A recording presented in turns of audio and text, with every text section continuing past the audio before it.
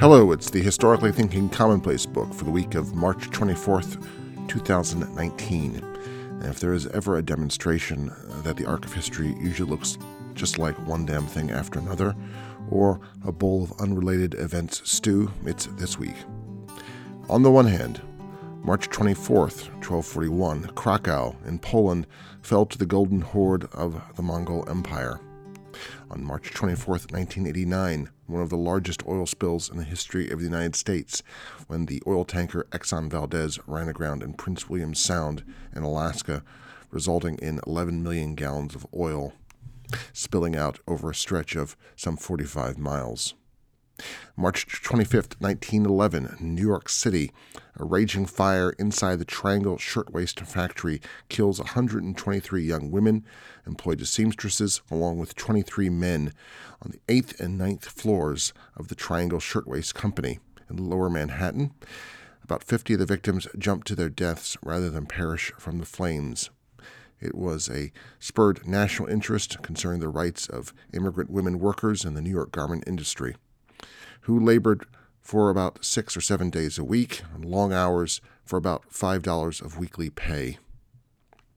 March 27th, 1977, was still the worst accident in the history of civil aviation when two Boeing 747 jets collided on the ground in the Canary Islands, killing 570 people. March 28, 1979, 3 Mile Island nuclear power plant near Harrisburg, Pennsylvania, had an accident in which the uranium in the reactor core overheated due to the failure of a single cooling valve. On the credit side, as it were, March 24, 1934, the Philippines were granted independence by Franklin Delano Roosevelt after decades of American control. On March 25th, 1807, much more momentously, the British Parliament abolished the slave trade, following a long campaign against it by Quakers, the William Wilberforce and his associates, and other social reformers, including Oladia Equiano, a freed enslaved man. March 26, 1979, the Camp David Accord ended 30 years of warfare between Israel and Egypt, when Prime Minister Menachem Begin of Israel and Egyptian President Anwar Sadat signed a treaty of mutual recognition and peace. March 30th, 1981, newly elected President Ronald Reagan was shot in the chest while walking to his limousine in Washington, D.C. by would-be assassin John Hinckley Jr. He was rushed to surgery to remove a .22 caliber bullet from his left lung. He soon recovered and returned to his work.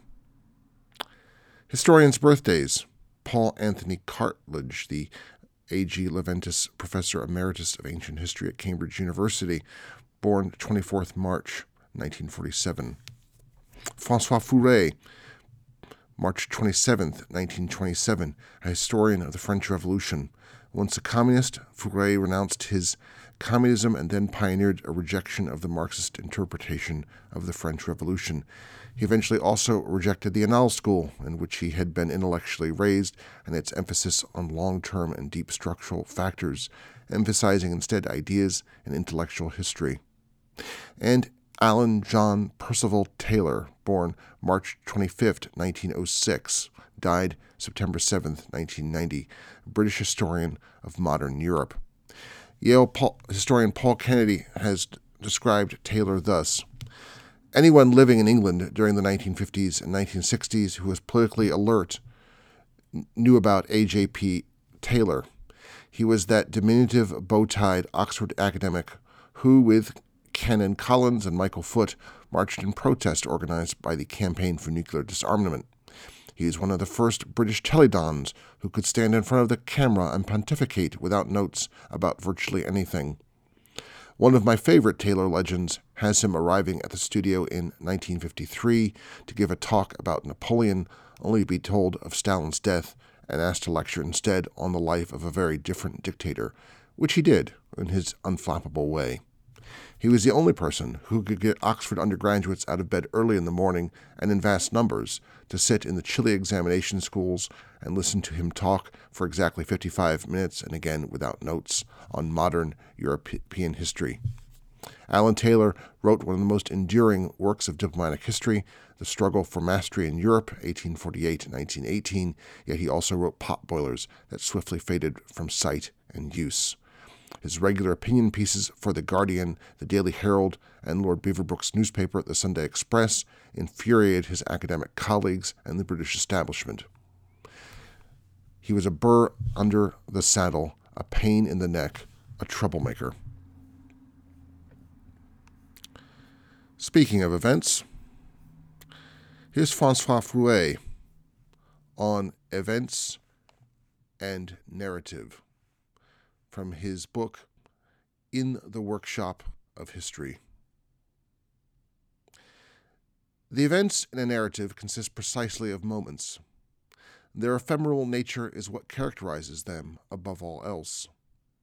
Events are the unique points in time in which something happens that cannot be assimilated to what has come before it or what will come after it. That something, the historical fact promoted to the rank of event, can never be compared, strictly speaking, to a preceding or subsequent fact, since it is its empirically unique nature that determines its importance. For example, the Battle of Waterloo and Stalin's death occurred only once. They cannot be likened to any other battle or any other death, and they have transformed world history. And yet, an event, if considered in isolation, is unintelligible. It is like a pebble picked up on a beach, meaningless.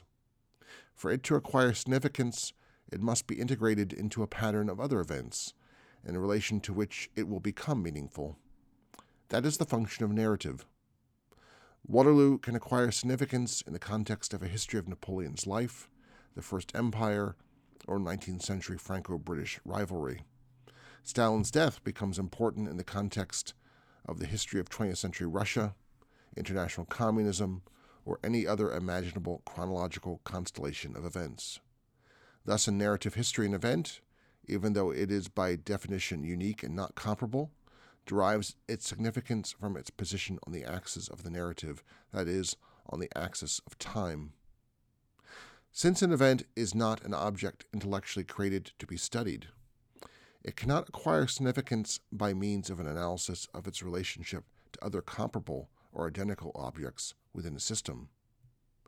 As it belongs to the realm of experience, of what has happened, it cannot be organized or even simply named except in relation to the external and general significance of the historical period of which it is one of the features. All narrative history is a succession of origin events, or if one prefers, a history of events. And all history of events is teleological history. Only the ending of the history makes it possible to choose and understand the events that compose it. That ending can differ considerably from one historian to another and according to their chosen topics. For a long time, endings were enveloped in religious apologetics or moral edification, which is no longer fashionable. The same cannot be said for the glorification of national power or national consciousness, which is still one of narrative history's most important functions, after having been, no doubt, its initial mainspring.